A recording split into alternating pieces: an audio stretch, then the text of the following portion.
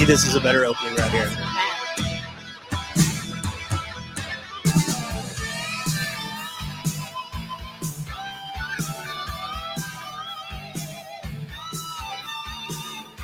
Rock you like a hurricane.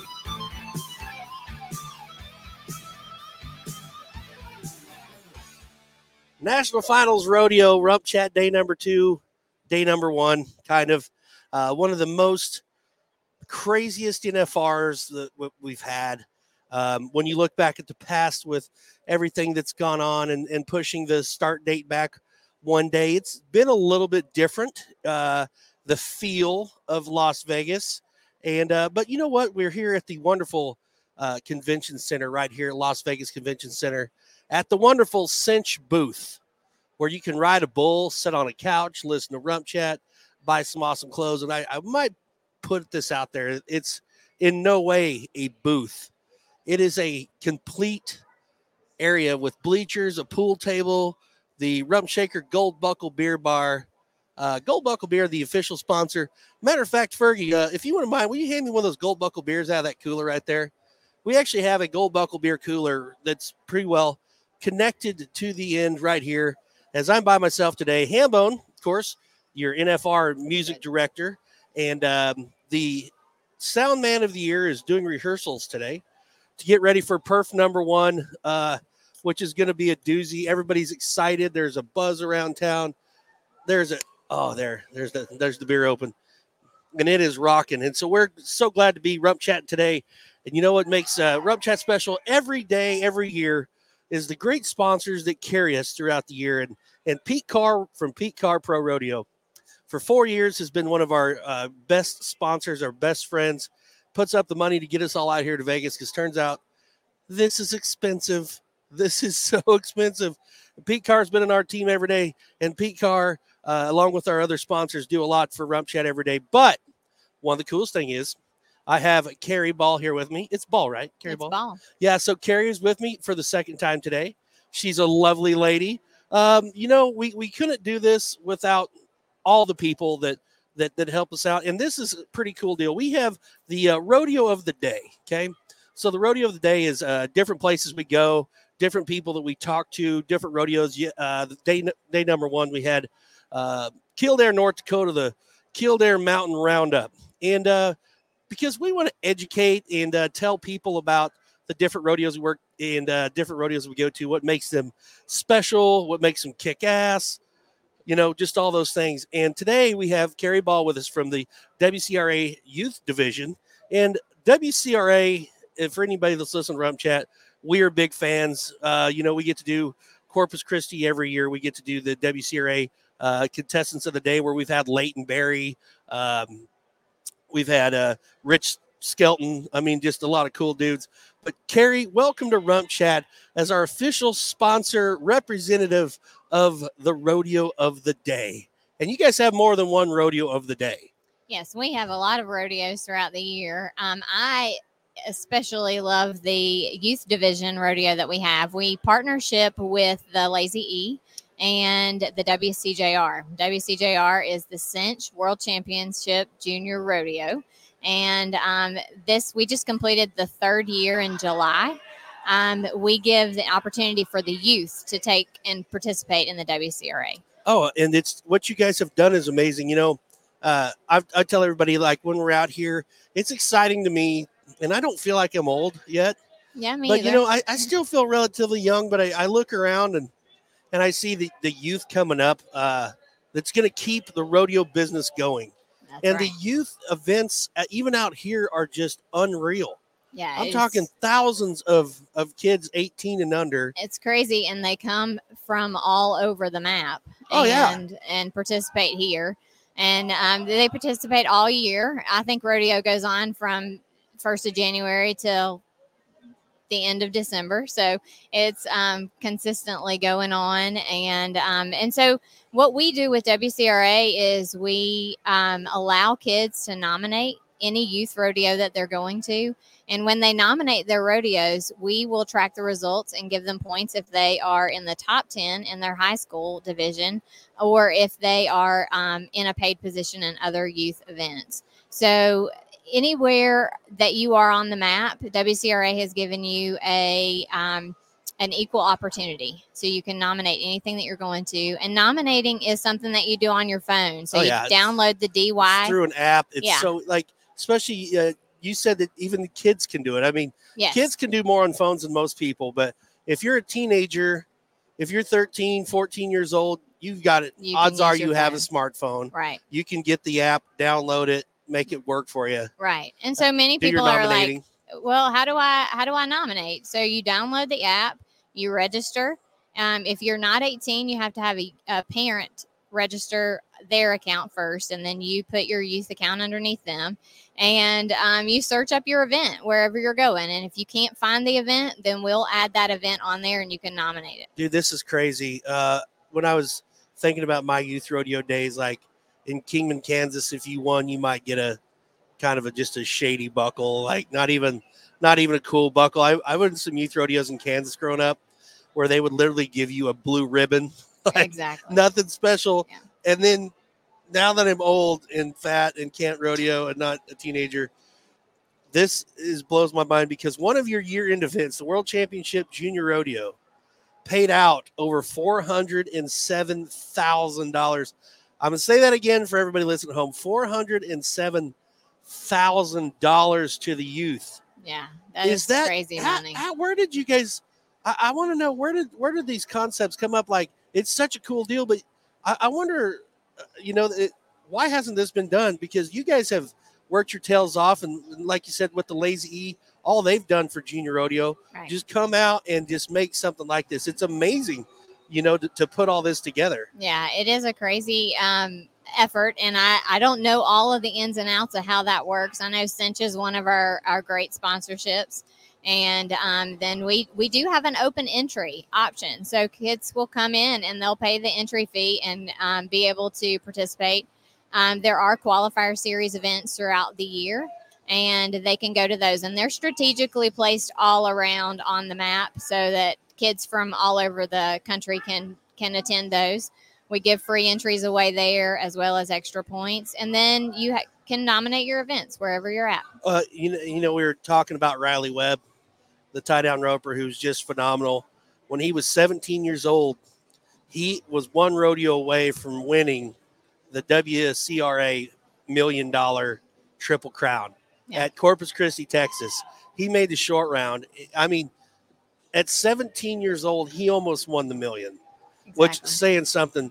Last year at Corpus Christi, they had a breakaway roper who was 15 almost when they got into the big rodeo through qualifications.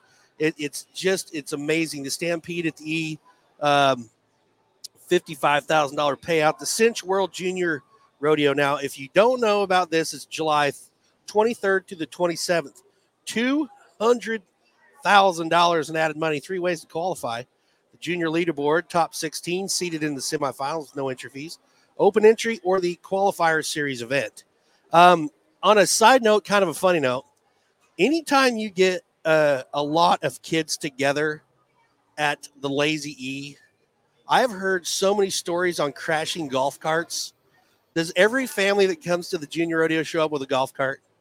I think that they have to rent their golf carts, but I think there are some that take them in tow with them for sure. You will not believe the very first job that I went and did with WCRA, my car was crashed into by a golf cart. Really? I seen pictures from I don't know if it was the junior high finals or the Little Bridge, one of the finals that was at the Lazy E, and there was a picture of two golf carts in the river, in the water. Well, not in the creek, right, or stream or creek, if you will.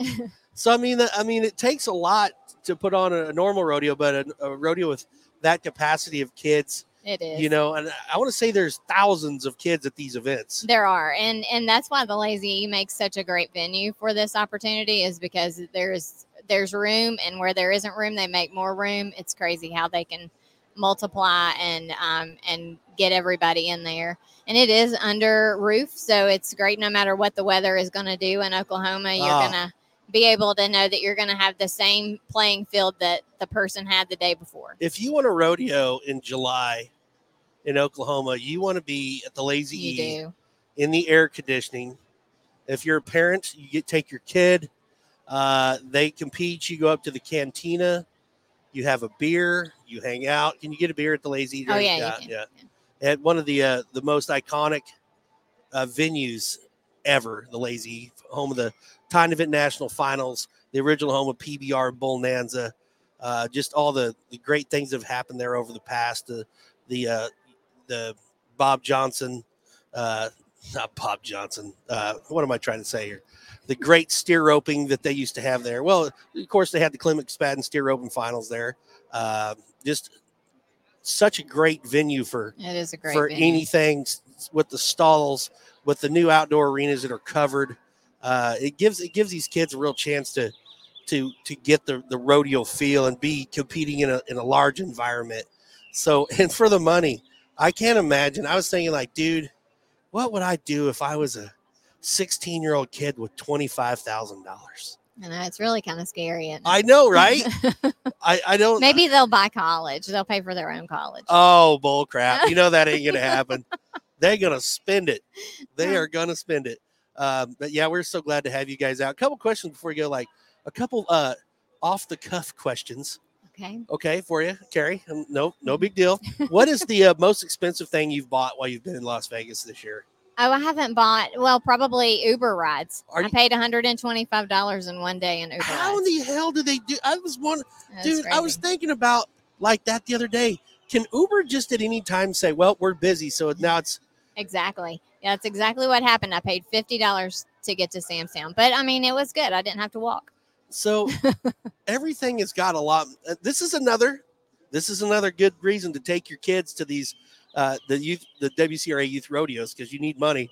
Because if you ever got to Vegas, the drinks this year, I bought 3 drinks yesterday, $60. Wow. They are not that much in Oklahoma. I live an hour and 20 minutes from Lazy E. It is not that much. Another reason to go.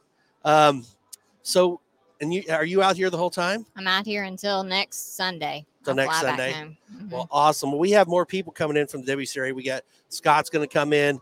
Boyd Paul Heyman's going to come in and talk about Rodeo Corpus Christi and all the things we have. That talk about the Triple Crown of Rodeo and a lot of the cool stuff that I've got to be a part of with the WCRA over the last 2 years, which has just been amazing. And everybody out there that talks shit on Facebook about everything. One thing I like about this youth rodeo deal is everybody says, well, they ought to do this and they ought to do that. Well, you guys have stepped up and said, look, y'all want a rodeo? Here's some money. Let's do it. And made it in an easy way with the app where if you want a rodeo and you want to win some money, here it goes. And a lot of people just want to talk about it, but you guys have actually got out there and did it. Yeah. There's no excuses why you're not participating in this, except you're just not doing it. Yeah. So the youth showcase everywhere. So be sure to check them out, the WCRA, and check out the youth division. And Carrie, we're so glad you stopped by for the second time today. Hey, thank you. You did a wonderful job. You look great. Enjoy Vegas. Thank you. So thank you, Carrie, for coming on by today. And we will hopefully see you again here in a day or two. We'll be right here at the booth. Okay. So. I'll come sit in the couch and not sit right here. There you go. Okay. Well, thank you, Carrie. Thank you. Well, you know what, everybody? We're so glad to have the next man on here. This guy is kind of a hero to me, and he's got a great story. Okay, so our next guest, this is the first guest we've ever had from France, from the great.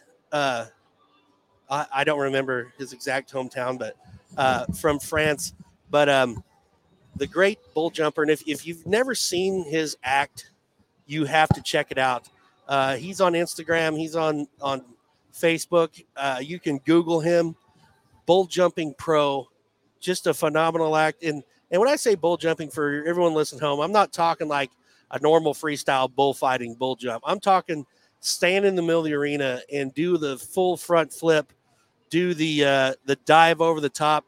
I've seen him tie his knees together. I've seen him stand on top of a chair and jump a Mexican fighting bull coming out 9-0 from France, my good friend Manu Lataste. Hello, mon ami, Justin Rumford, the Rump. Thank you so much to bringing me on the RümpChät. And you know what? Your English is getting great. It's sounding so good. I love to tell a little bit about your backstory. So, Manu, when I first met Manu in Santa Maria, California, years ago. Yeah. Reno Rosser had went to Saint Tite, Quebec, to the Saint Tite Rodeo. Is it the Saint Tite Rodeo? Yes, sir. Yeah. The Saint Tite Rodeo, and he had seen the bull jumpers, and he actually put a Facebook post of you guys doing the bull jumping, and it just blew Americans away. Like nobody in the States had ever seen that. So when I went back to California that year, Reno says, I talked to those guys. They're coming to California. I was like, dude, no way. So they were supposed to come in to work Santa Maria Rodeo. And so we were around there, and everybody's kind of hanging out, and they didn't show up. Your flights got delayed. Yeah. So nobody was able to pick them up because you guys flew in when the performance was supposed to start the next day. Yeah. So Reno didn't have an extra pickup, and I had just bought that brand new Ram truck. And Reno talked me into letting like some 18-year-old kid on the rodeo committee drive to Los Angeles to LAX to pick up a Frenchman and a Spaniard bull jumpers that spoke absolutely zero English. And the next day I got to meet Manu. Yes, sir. And your English was bad when you, which I don't blame you because I can't speak French. I think it's amazing that you did that, but you came over, and the first day you were in America, we actually Cotton Rosser was alive, and we actually got to feature you at the Santa Maria Elks Rodeo. Yeah. Well, it's been one of the most stressful part of my life because we have to understand that before that there is a lot of months of preparation, and even if my English was bad, but my English, like I say, is still even more better than your French. You know? Yes, yeah. My French is terrible. So can you take us back? How did that work from the time that Reno saw you in Saint Tite, Quebec? How, if with not speaking English, how in the world did y'all end up in Los Angeles, California? So to make a short, long story, I started my career in 2000, and I was at that time the youngest bull jumper ever at 14 years old. So I'm born in 1895. So I just turned 14 years old, and my dream has always been to do a world tour of bull jumping. And what's funny is that the first year of my career in 2000, I did exactly half and half, 20 shows in France and 20 shows in Spain. At that time with the crew, I was 14 years old, so I followed a crew, a quadrilla, and it stayed always on my mind, in my brain. I told myself, one of those days I will do more, and that's what I did. To make a short story, in 2013, I went with my backpack to Saint Tite because it was the only French state in Canada where they speak only French, so it was better. Don't they announce that rodeo in French, don't they? Yes, they do. Yeah, it's broken French, but it's still French, and they gave me the authorization. Actually, they made me sign a paper for like that they are not responsible for anything what could happen to me, and I jumped a first bull in 2013 on a Wednesday night. I had open arena after the bull riding, and it was a huge success. And they told me, "Can you do that again on the next Saturday?"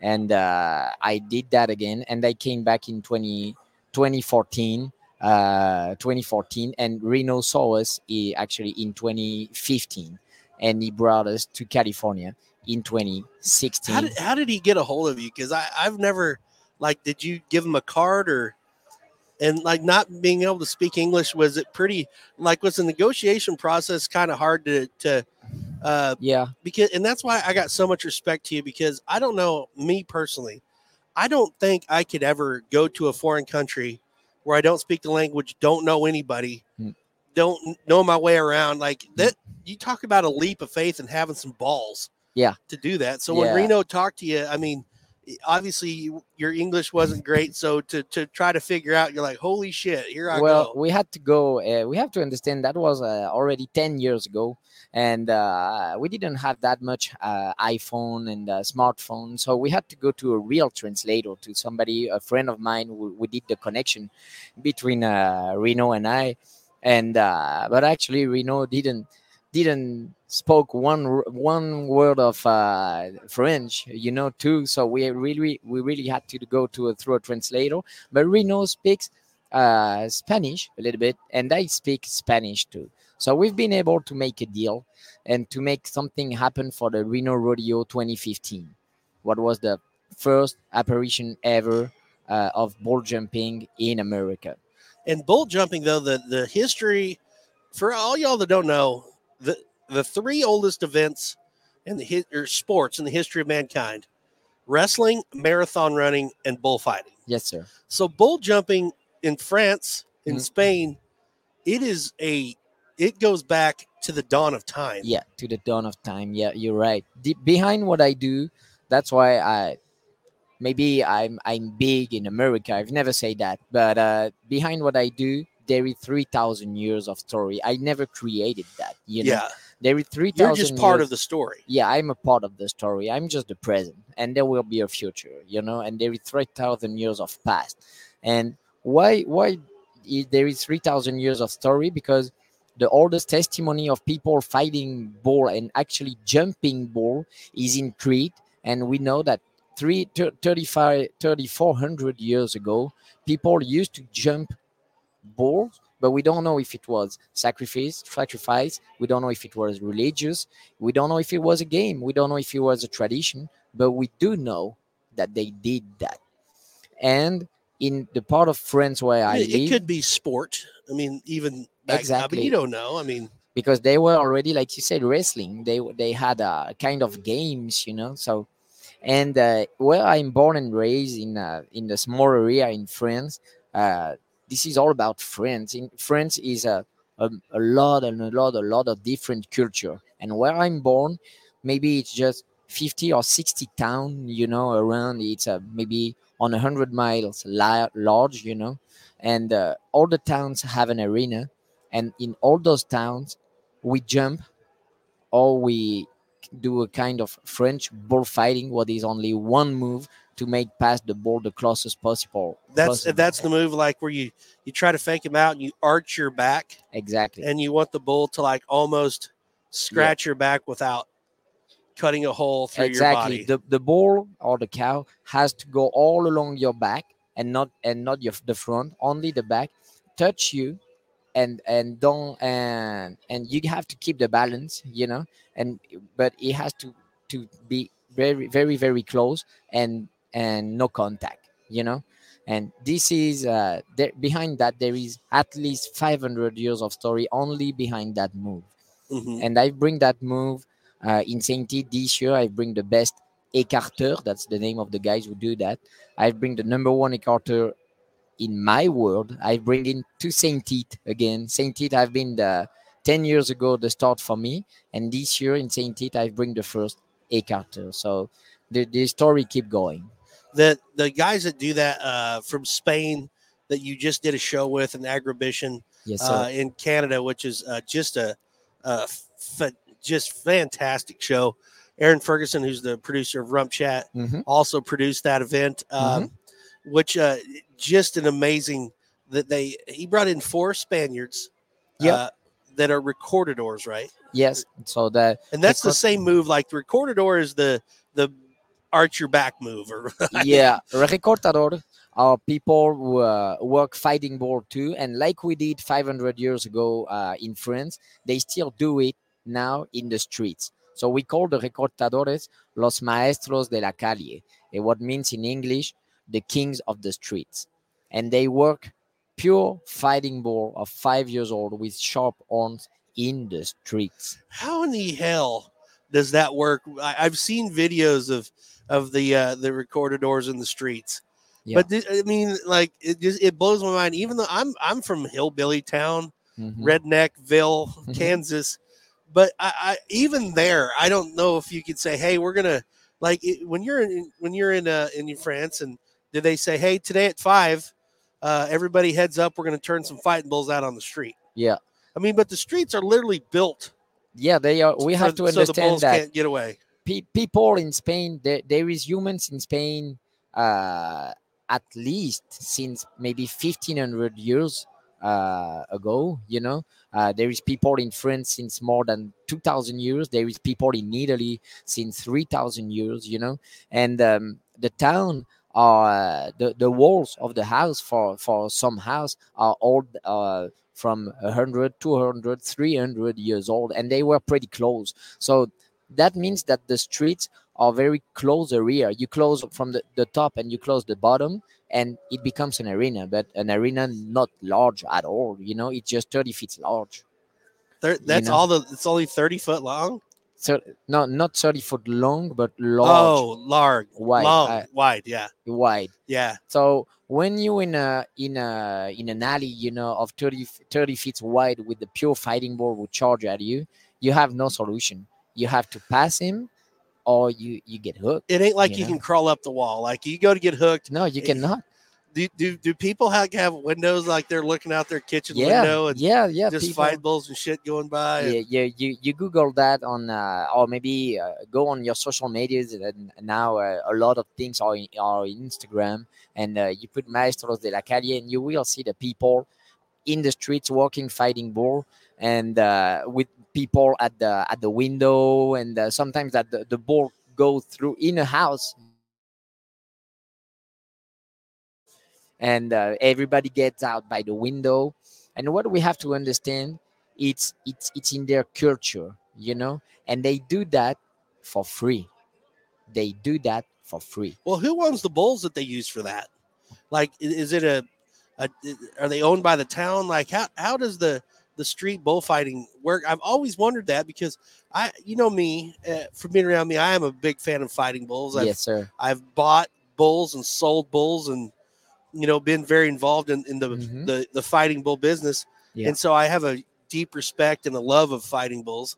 So whose fighting bulls do they use in the street bullfighting? The bulls in Spain used to survive thanks to the humans, because we have to understand that 1,000 years ago there were more fighting bulls and fighting cows than humans, and there were a lot of accidents. Yeah. So humans started to do a regulation, so they had to find ways to kill bull and to kill cows at the same time to eat. Yeah, it's just like in Florida where there's too many alligators, so you got to. That's exactly the same thing, Yeah. But when people came in America 400 years ago, they already had guns, Yeah. And but in Spain, 1,000 years ago, they had no guns, so they developed a lot of traditions to be able to work a bull, and at the end to be able to kill him and to eat him. Yeah. And when they had that regulation done, they say, we are not going to kill all of them. Now we are going to raise them. Yeah. And where you raise fighting bull in Spain, it's called ganaderias. Ganaderias. So that's the answer to the question. There is ganaderias all around Spain who control the fighting bull population. Yeah. Well, and I've been to bullfights. I went to Caracas, Venezuela, Barquisimeto. This is years and years ago, when I was working for Jerome Robinson, when I went down to Venezuela, and we had our rodeos at the bull rings. Yeah. And that's one thing a lot of people don't realize about the bull rings where they kill the bull. Yeah. There's a butcher shop directly in the bull ring. Yeah. When that bull is killed, he's drug out of the stadium and butchered right there. Immediately. Yeah. Immediately. And but we have to understand that it came back from the necessity to eat. And the corrida de toros, it's not just about killing a bull. And this could be a 24 hours conversation, but we have to understand that the corrida, the Spanish tradition of the corrida, is a veneration of the bull. They venerate the bull before it dies, and this cannot be explained in so few minutes and with my so bad English. But the Spanish are responsible, or thanks to the Spanish, the fighting bull, the Spanish people, the fighting bull survived, because Yeah. they kept them alive. And in your line of work with your bull jumping, which is just phenomenal, all the Mhm. things you've been able to do and your athleticism. The one thing that I've always thought was so cool, and I don't know if a lot of people really know this, even people in the Western culture or the agricultural culture in America, is the it's almost a religious respect Yes, sir. between the bull and the bullfighter, because I remember watching you Mhm. uh, at San Francisco. You Yeah. went and prayed over your bull, Yes, and sir. I thought that was cool because there's people that out there that don't understand a lot Mhm. of this and don't want to, but there is a very a close relationship between Yeah. you and the fighting bulls and the matadors and the fighting bulls. I mean, it's not just a I don't like you. It's a deep respect, and Yeah. I think the when we talked about how it's borderline religious is because it goes back thousands of years. Yes, sir. And if in those bull rings, the fighting bull rings across the world, in every one of them, there's a chapel Yeah. where the matador or Mhm. whoever will go in and pray for himself and pray for the bull. Mhm. And so I think that's something that is pretty damn cool. Mhm. The respect that you have to have, because you obviously you have to respect the fighting bulls, because Yeah. you've been in some wrecks. You had to have a skin graft. I mean, it's not all just been jumping over No. and saluting the crowd, Yeah. has it? Yeah. You totally right. And never forget that me, the way I work a bull, that's what we call in Spanish cuerpo limpio, working at cuerpo limpio. And cuerpo limpio, if I translate in English, I will correct, but it goes to body naked. Body Body naked. naked. Naked body, but I'm not naked, of course, like in my bathroom. But it means Your that, balls aren't showing, is what you're yeah, saying. no, That's how we say exactly. it in America. I Balls ain't showing. I just have a white pant, a pair of shoes, of course, and a t-shirt or a white shirt. Yeah. So I don't have nothing. I don't have a sword. I don't have a cape. I don't have a helmet. I don't have any protection. I just have my body, my shoulders, my legs to work the bull.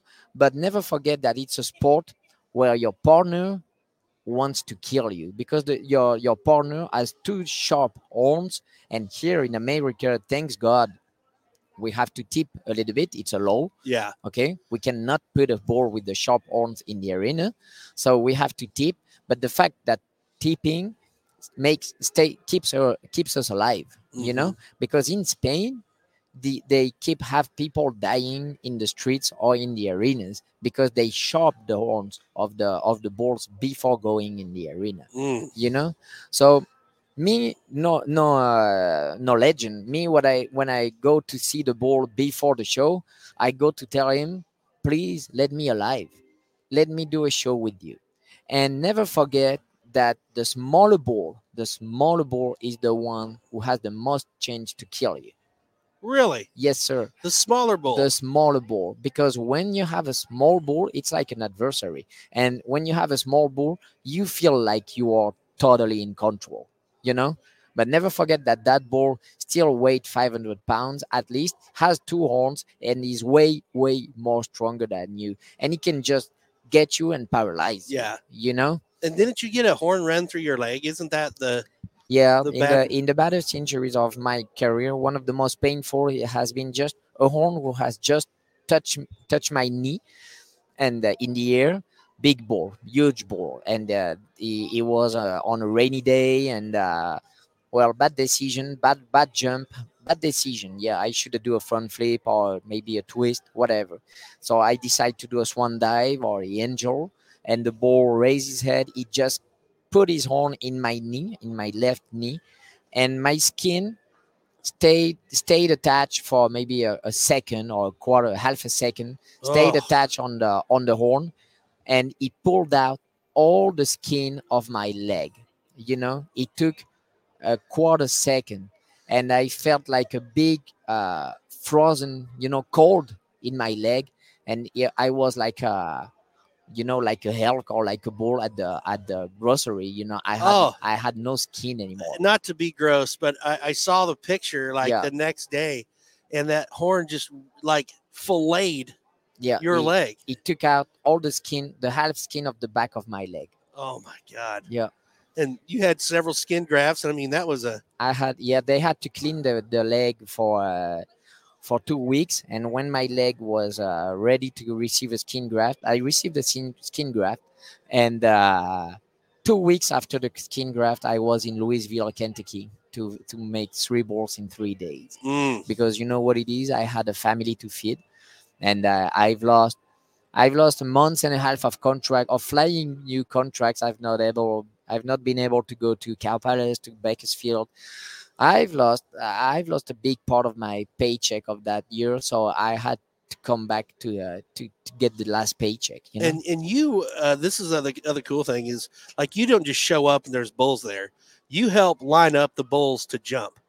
Like you own your own set of bulls and cows, and at these events. So and you can. One other thing that I tell everybody about Manu is he's got an eye for these bulls. You know, I mean, not just anybody can go into a pen of bulls and say, this one's going to be good, this one's not going to be good. You know, I mean, so to have the kind of the knowledge to know what you're looking for as far as horns, size, health, just general bull knowledge, you know. But like I always say, I never do legend. A fresh bull, a bull who's never been in the arena. If somebody comes here around the pen and say that ball is going to be good or that ball is not going to be good, whatever he says, that man or that girl is a liar, because you never know. In Spain, we say that balls are like cantaloupes. You know the cantaloupes? Cantaloupes? Yeah, the fruits. Cantaloupes. Cantaloupe. Yeah. Yeah, sorry. And balls are like cantaloupes. You have to open it to see if it's good or not. Right. So a bull in a pen will never tell you nothing. He will never tell you nothing. But with my experience, I just need so far. I was about to say 5 seconds. Maybe give me 8 seconds or 10 seconds. But in 10 seconds, when the ball goes out in the arena, I know with my experience now, everything is going to do for the next 3 minutes. He tells me everything just when he crosses the arena. And after the first out, you can say, at my level, I can say, okay, that ball is going to do, I think, 3 more shows, 4 more shows. And because, and the reason for our listeners at home, fighting bulls, they have not been made. They're not a longevity animal. No. They're extremely smart. Yeah. But they're fighting bulls. No, if you're an animal rights activist, or no matter who you are, it's general knowledge. Fighting bulls don't live long. They're not made. No. They have not been. They are made to go fast and die young. That's just. Yeah. Exactly. That's how they are. That's gladiators. Yeah. Yeah, gladiators. Gladiators. Or gladiators. Yeah. And like I say, I was preparing my bulls for rodeo in last September. I had 7 bulls ready to run. And so in August, I was working for Flying U in California, in LA. And when I come back home, my wife didn't want to tell me that because there were nothing to do anyway. And it would kill me to know that. But my best bull, my number one, I wanted to keep him as a breeding bull, died 3 days ago of a heart attack. They were a big storm at home. And my wife told me, I hear a big yell, like the bull yelled pretty. She say, I've never heard that. And when she went to see what happened in the pen, he was died. Yeah. He just, like I told her, probably called at you. He saw that coming. He had a heart attack, and this is very common. After 6 years old, they can die any night, any day. Yeah, they're not a long-term animal. Like, no matter what kind of care. I told everybody, I've heard people, well, you got to make those bulls mean. No, if you watched you watch Cody Webster's videos from from his calves at home, by the time that fighting bull calf hits the ground, it's trying to run something over. Exactly. Like, you don't have to teach an alligator to bite somebody. No, exactly. You know, and like with these fighting bulls, you know, when they're like a hot air balloon. They go up and come down. I mean, they are nature. wild. They are wild, and they come straight in the offsprings of the aurochs. And the aurochs doesn't exist anymore, but the aurochs were the dinosaur, where the dinosaurs born, you know, and they are the evolution of the aurochs. And I say, if they are still on Earth, it's because humans find a way to raise them. If not, they would kill all of them, like the humans did for a lot of animals. Yeah, you know. Yeah, I've always just had a infatuation with fighting bulls, and you know, I've been injured by fighting bulls. Had the horn in my butt, damn near died. Yeah. You ever had a horn in the butt? So far, thanks God, not. One of my favorite stories, you know, when we talk about the being tough and the mental game of all of it, was at Salt Lake City this last year. Manu goes to jump a bull, and you were doing the front flip, and you cleared him. I mean, you had more than enough room over the top, and you got to the top, and the bull kicked up, and his ass bone hit you in the head bone. Yeah. Split your melon open and knocked you smooth out. He smoked me. And so Manu was in the middle of the arena, laying there bleeding. Yeah.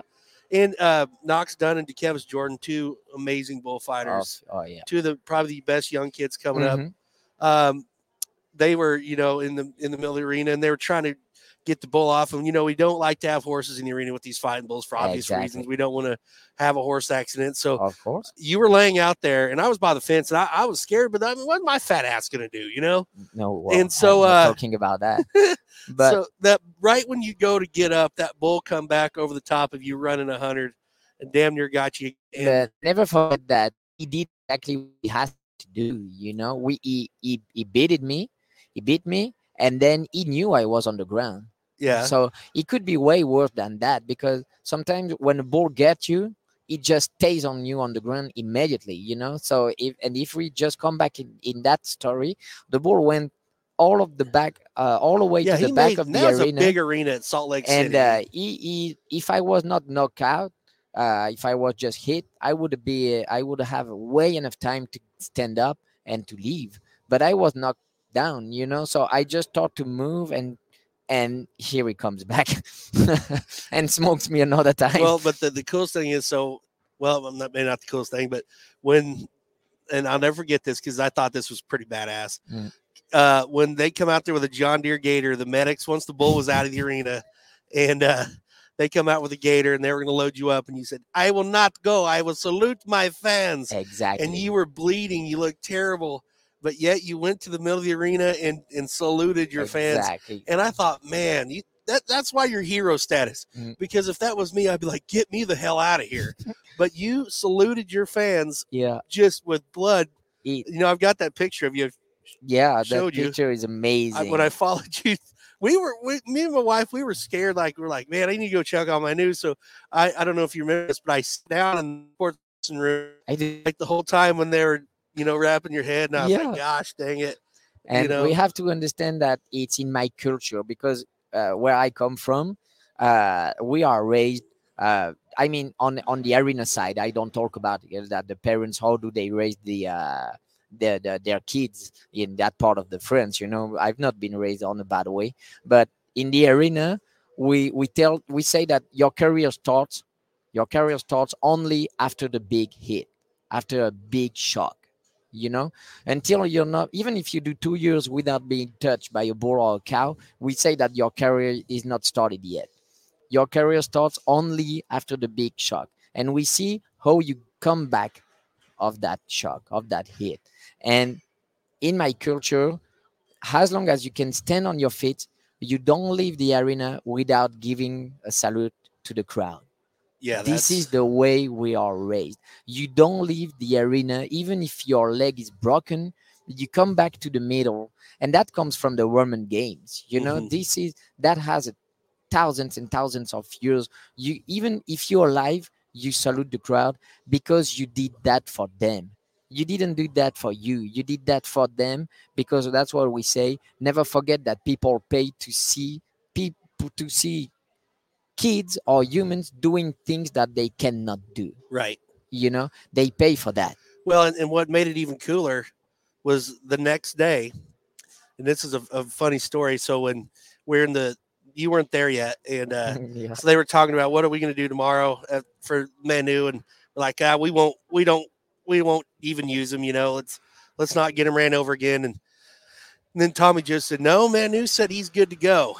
So he said, we're going to let him jump over the bull one time the day after head injury. And so, but I mean, it was more of just a cut more than a head injury, a very bad gash and a bump. But so everybody's like, well, we don't know. And Tommy just said, well, Manu, he said he's there to jump bulls and he's going to jump bulls. So he said, we'll send him in. So Manu walks into the meeting and they said, all right, Manu, we're going to let you jump tonight, but one time. Yeah. You run when he comes out of the chute, you jump him, and then we sell it. But they don't know me. And so he jumped. That's a pretty decent bull that night. He come out and jumped him. Everyone's like, oh, thank God. And then Manu turns around and jumps him again and jumps him 4 times. Exactly. And then he went out the gate. And so, wow, what it was like, wow, everybody's like, holy shit. And, was that before the bull escaped? No, that was after the bull escape. So I've been hit. We were over there for 5 days. We were over there for 4 weeks. And the bull escaped on the 2nd day. And I've been hit on the 3rd day. And I came back on the 4th day. And we had the last performance with all the finals to that was a wild week when the bull got out. When I say he got out, he didn't get clear out in the public, but there's a huge moat that goes behind the buck and shoots there in days of 76. And a bunch of the families are back there. They had a hole in the fence, and the fighting. What a lot of people don't understand is a fighting bull is almost like a cat. They can get out easily. Exactly. If they can get their head through there, their whole body will fit. You're done. And so this bull, he looks at the cameraman. There's a hole cut in the fence for the cameraman, and he looks at the cameraman 6 inches away, like, dude, don't move. Well, the cameraman, he's stupid. He didn't know what the hell he's doing. He wasn't like a rodeo guy. So he sits there, and that bull just backs up, assholes the cameraman, gets through the fence, almost hooks all my children. My wife had to crawl up a pole. Yeah. Not in a weird way. Well, not the weird way. Yeah. And then you come back there and Knox and DeKevis and a couple bull riders. That one dude just got done riding bulls and he was changing pants, had to run into the arena in his underwear. Yeah, that was pretty funny. The bull went into the room where the bull riders were getting ready. Can you believe that they were getting ready and preparing the bull ropes and then there is a fighting bull coming straight into that room. The funniest thing is Brad Narducci and Anthony Lucia are in the announcer stand. Yeah. Not even close. On the other side. They lock the door to the announcer stand. Do you remember hearing about that? I know. I heard that right now today. I didn't knew that. Did they? They locked the door. Come on. Shout out to Anthony, announcer of the year. But they locked the door like the bull's going to come to the door and be like, oh, shit, the door is locked. It's a 1,000-pound fighting bull. Well, but can you believe it? The bull get into that room. They all go by the window. Oh, my gosh. That was one of the craziest things. That's one thing about fighting bulls. Those things, they are just naturally mean. But man, back when Reno, Rosser, and I we'd go down to Joe Martin's to the Portuguese dairy, and a lot of people don't understand this. But if you get on Highway 99 north of Los Angeles and you go to stay on 99 to south of Sacramento, about every Portuguese dairy has a pen of fighting bulls. Yes, that's right. And these bulls are on high quality alfalfa, big, mean, slick, blue, shiny, beautiful animals. They are even better rear than Spain. It's even better for them to live there than in Spain. Yeah, and I think it's pretty cool how the fighting bulls, like you said, have continued to thrive and grow because they're not a bucking bull, and a lot of the bucking bulls. Can you kind of tell us about that? Compare the difference between the bucking bulls and the fighting bulls, because it's nothing the same. And you said it the best. People over here have the bucking bull mentality. Yeah, well, what I'm saying, it's not me, the Frenchman, who's gonna come here in America, especially in Las Vegas for the NFR, and say, here is how works a fighting ball. But what I can say, it's everything you know about the bucking ball philosophy doesn't work with the fighting ball. You have to forget everything about it, everything about it. But what's interesting is that you can put fighting balls with bucking balls. We think that I've worked for people who say no, we will never do that. They will hook them. Can a fighting ball is smaller than a bucking ball. So me, if I get in a room with you, Rump, my friend Rump, do you think I'm gonna hit you? I hope not. I hope so No, not. well, but I'm not, because you're stronger than me. And as a fighting ball, or looks at a bucking ball like at a monster, So bucking fighting ball can stay with bucking ball. And they are a close fighting balls are a close knit. Like they will beat the shit out of each other, but Yeah, they will also stay together. Like yeah, if you exactly. when you put fighting bulls together, if you put 6 fighting bulls in a pen with bucking bulls, They stay together. the fighting bulls will go to the corner, and I mean, Ex- almost like a prison gang. You know what I'm saying? Exactly. But when you start to move them, you have to change. You have to learn. There is ways to work with fighting balls, and those ways are not the bucking ball way. Right. So me, when I came here, I knew what to do with fighting ball, and I have learned. I've listened and I've watched. People like Bronk at the Flying U Rodeo, because I work a lot for them, but I work for the Moreds in Iowa too. I've just sit on a panel and look at them working bucking ball. This is the way you learn, not always asking question. You just sit and you watch the best in the business working those animals, Mhm. and that's what I say. Okay, if you guys don't know what to do, just watch me, and that's it. I have no pretension, but I know what to do with them, Yeah. you know Yeah, for sure. Mm, I got to ask you this too. At any time when you first came over here, you come from France, you land in Los Angeles, you yeah, end up in Marysville, California. yeah, At any time do you go, what in the hell am I doing here? yeah, a lot. This is real story. I've cried my life. Sometimes, some nights, waking me up and telling myself, what the fuck I guess we did.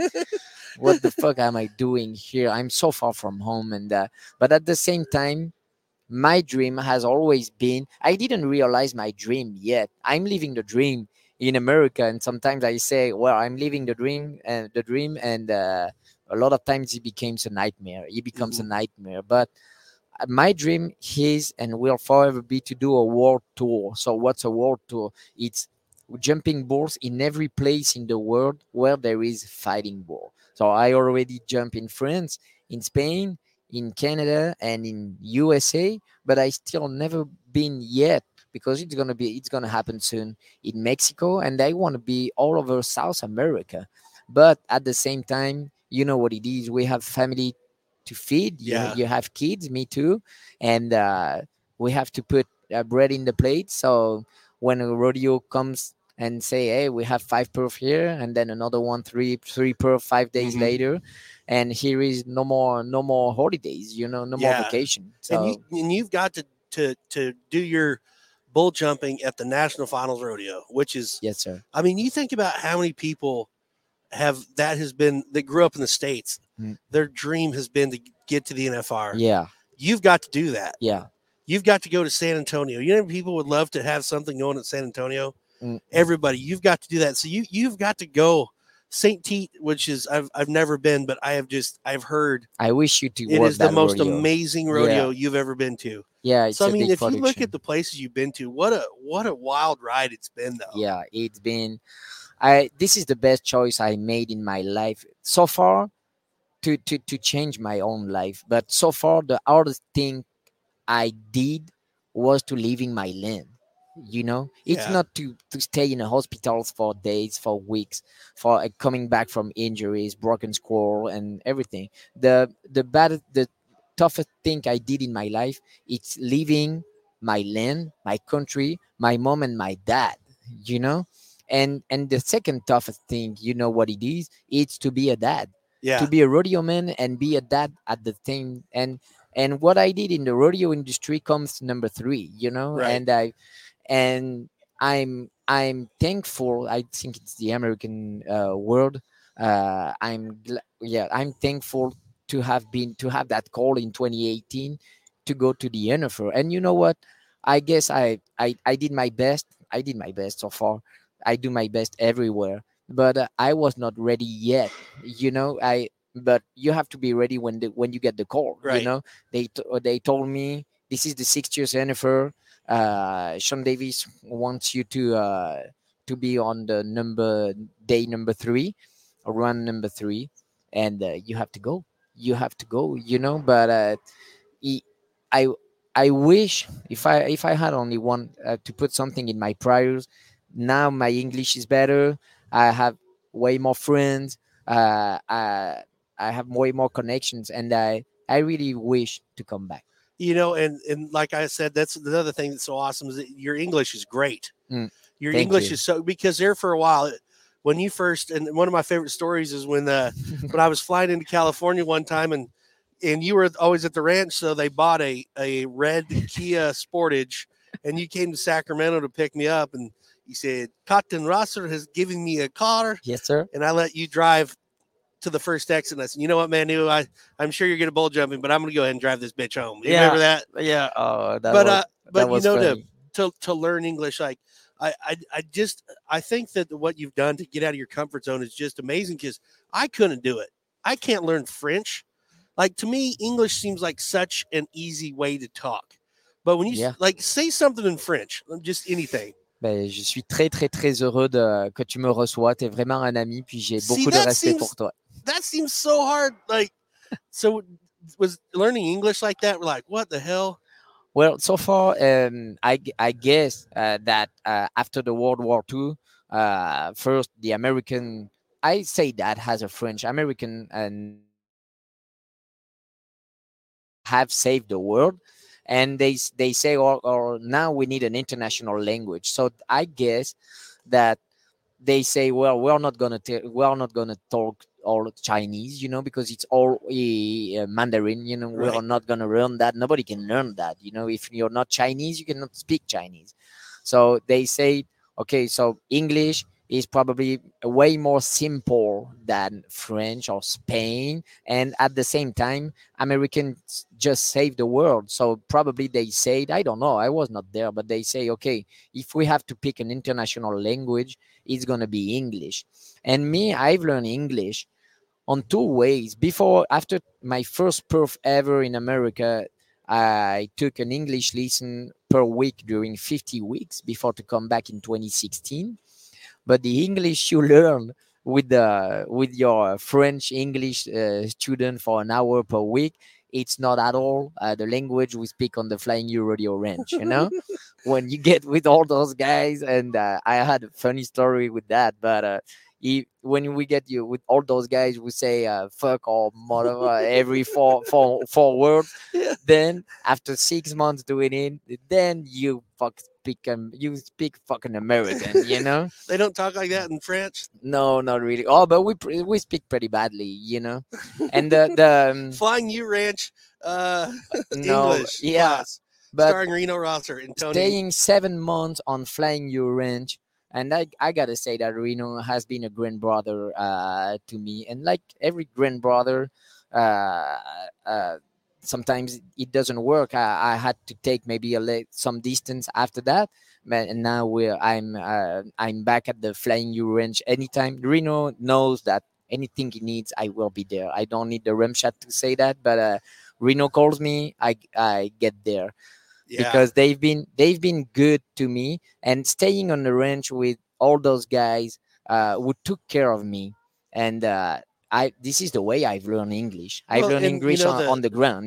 Did you feel that they talk about how the rodeo, the Western way of life, everybody stays together as a team, and so you've got to experience that. People from all walks of life.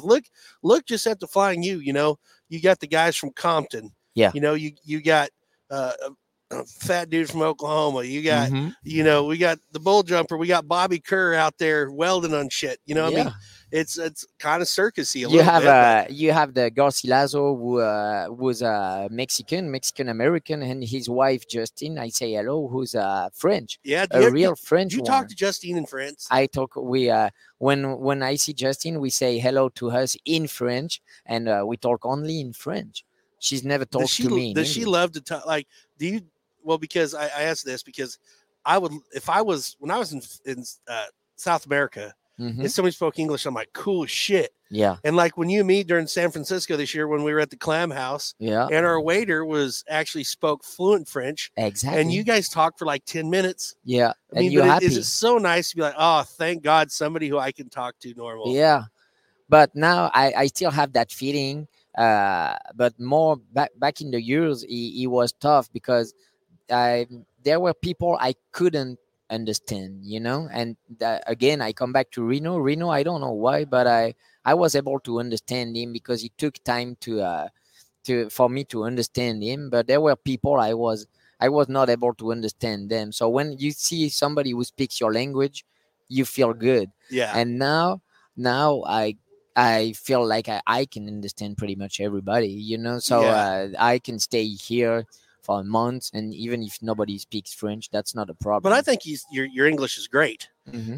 One of my favorite stories is though when you first came over and Ricky Bobby, the Ballad of Talladega Nights, and in Talladega Night, have you watched it? Yeah, I did. But when that first came out and the Frenchman kind of sounds like you do, and they go into the bar and he's twisting Ricky Bobby's hand and he says, "I'm gonna break your arm."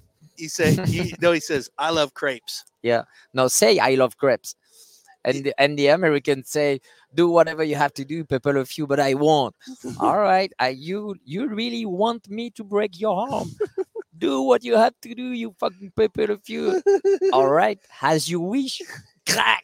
Oh, what's a crepe? It's a really thin pancake. Yeah. Just say I love really thin pancakes. No, I won't. No, you got to say I love crepes.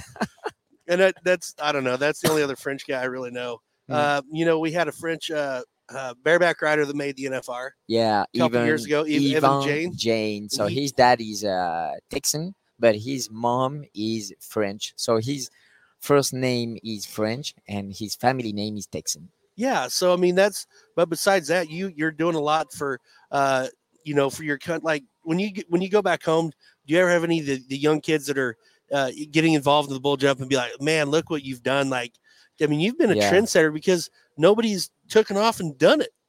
No. And what's interesting now, I can speak about that because a couple of years ago, it was painful for me. But when I left home, what we have to understand is that they turned their back to me. They turned their back to me because they said, well, Yuli, what's going on? You're not well here. You have to leave to America to be to do your deal. They didn't understood my philosophy.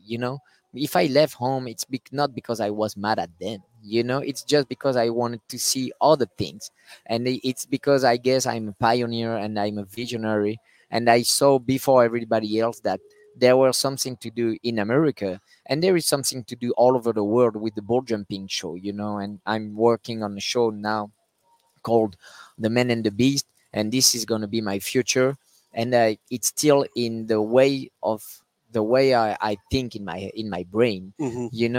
And after so many years, last fall, I came back home, and the team I've worked for 15 years, they told me, "Hey Manu, we want you to be with us on Sunday because the shows in France are only on Sunday afternoon." And so I went to participate with my team again 8 years after leaving, and this has been one of the best moments of my life, of my entire life, to come back with my team at home. Well, and you know what? If anything, it's not that you ran away from France. It's you've spread the culture, the lifestyle. You have told a story in America that none of us would have known about. Yeah, which I think is just an amazing thing that you've got to do. I appreciate that. And so be sure to check him out. Follow him, Bull Jumping Pro. Facebook, Instagram. Google him. Watch him on the YouTube channels. I'm sure that there's tons of videos. Yeah, there is a YouTube channel. And just an awesome day to have you on for the second time. Thank you so much. But yeah, Manu Lataste, great bull jumper, great friend, great guy. Before we go, hey, if you're going to be around here, be sure to check out Red River Arena's booth, just down from the cinch booth right there. They got their rope and shoots, their rope and alleys, their saddle racks, their hay feeders, anything you want, redriverarenas.com, or check them out right here at the convention center and tell them RümpChät said hello. And don't forget, come by every day. We're giving away free stuff from our good friends at Pendleton Whiskey, America's fastest growing whiskey. We got hats. We got free whiskey drinks, Manu. Wow. Which is good because if you want to get drunk in Las Vegas, you better have about $9,000 at least. Pete Carr, you better come here first. Yes. Pete Carr Pro Rodeo. He doesn't have any stock out tonight.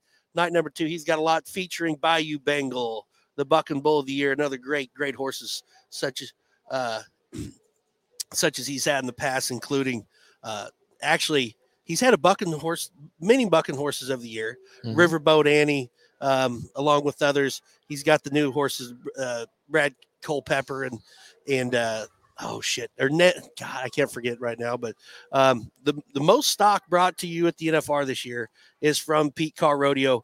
Wilson Sanchez, Night Faded, Pretty Woman, Dirty Roots, Midnight Train, South Point Gambler, High Rise. We have High Rise Buck and Bull shirts, Curly Bill, Midnight Rider. Just a phenomenal roster of stock from Pete Carr Pro Rodeo, and one of the only stock contractors that features steer open at almost every event he has. So just a great guy, and we're thankful to Carr Pro Rodeo.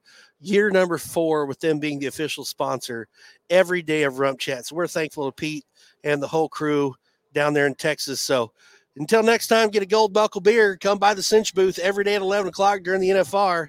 And Manu, I've got a special song to send you out with.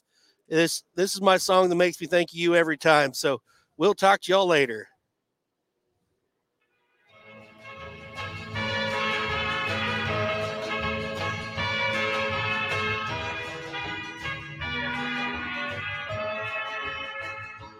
The crowd is waiting for the bull.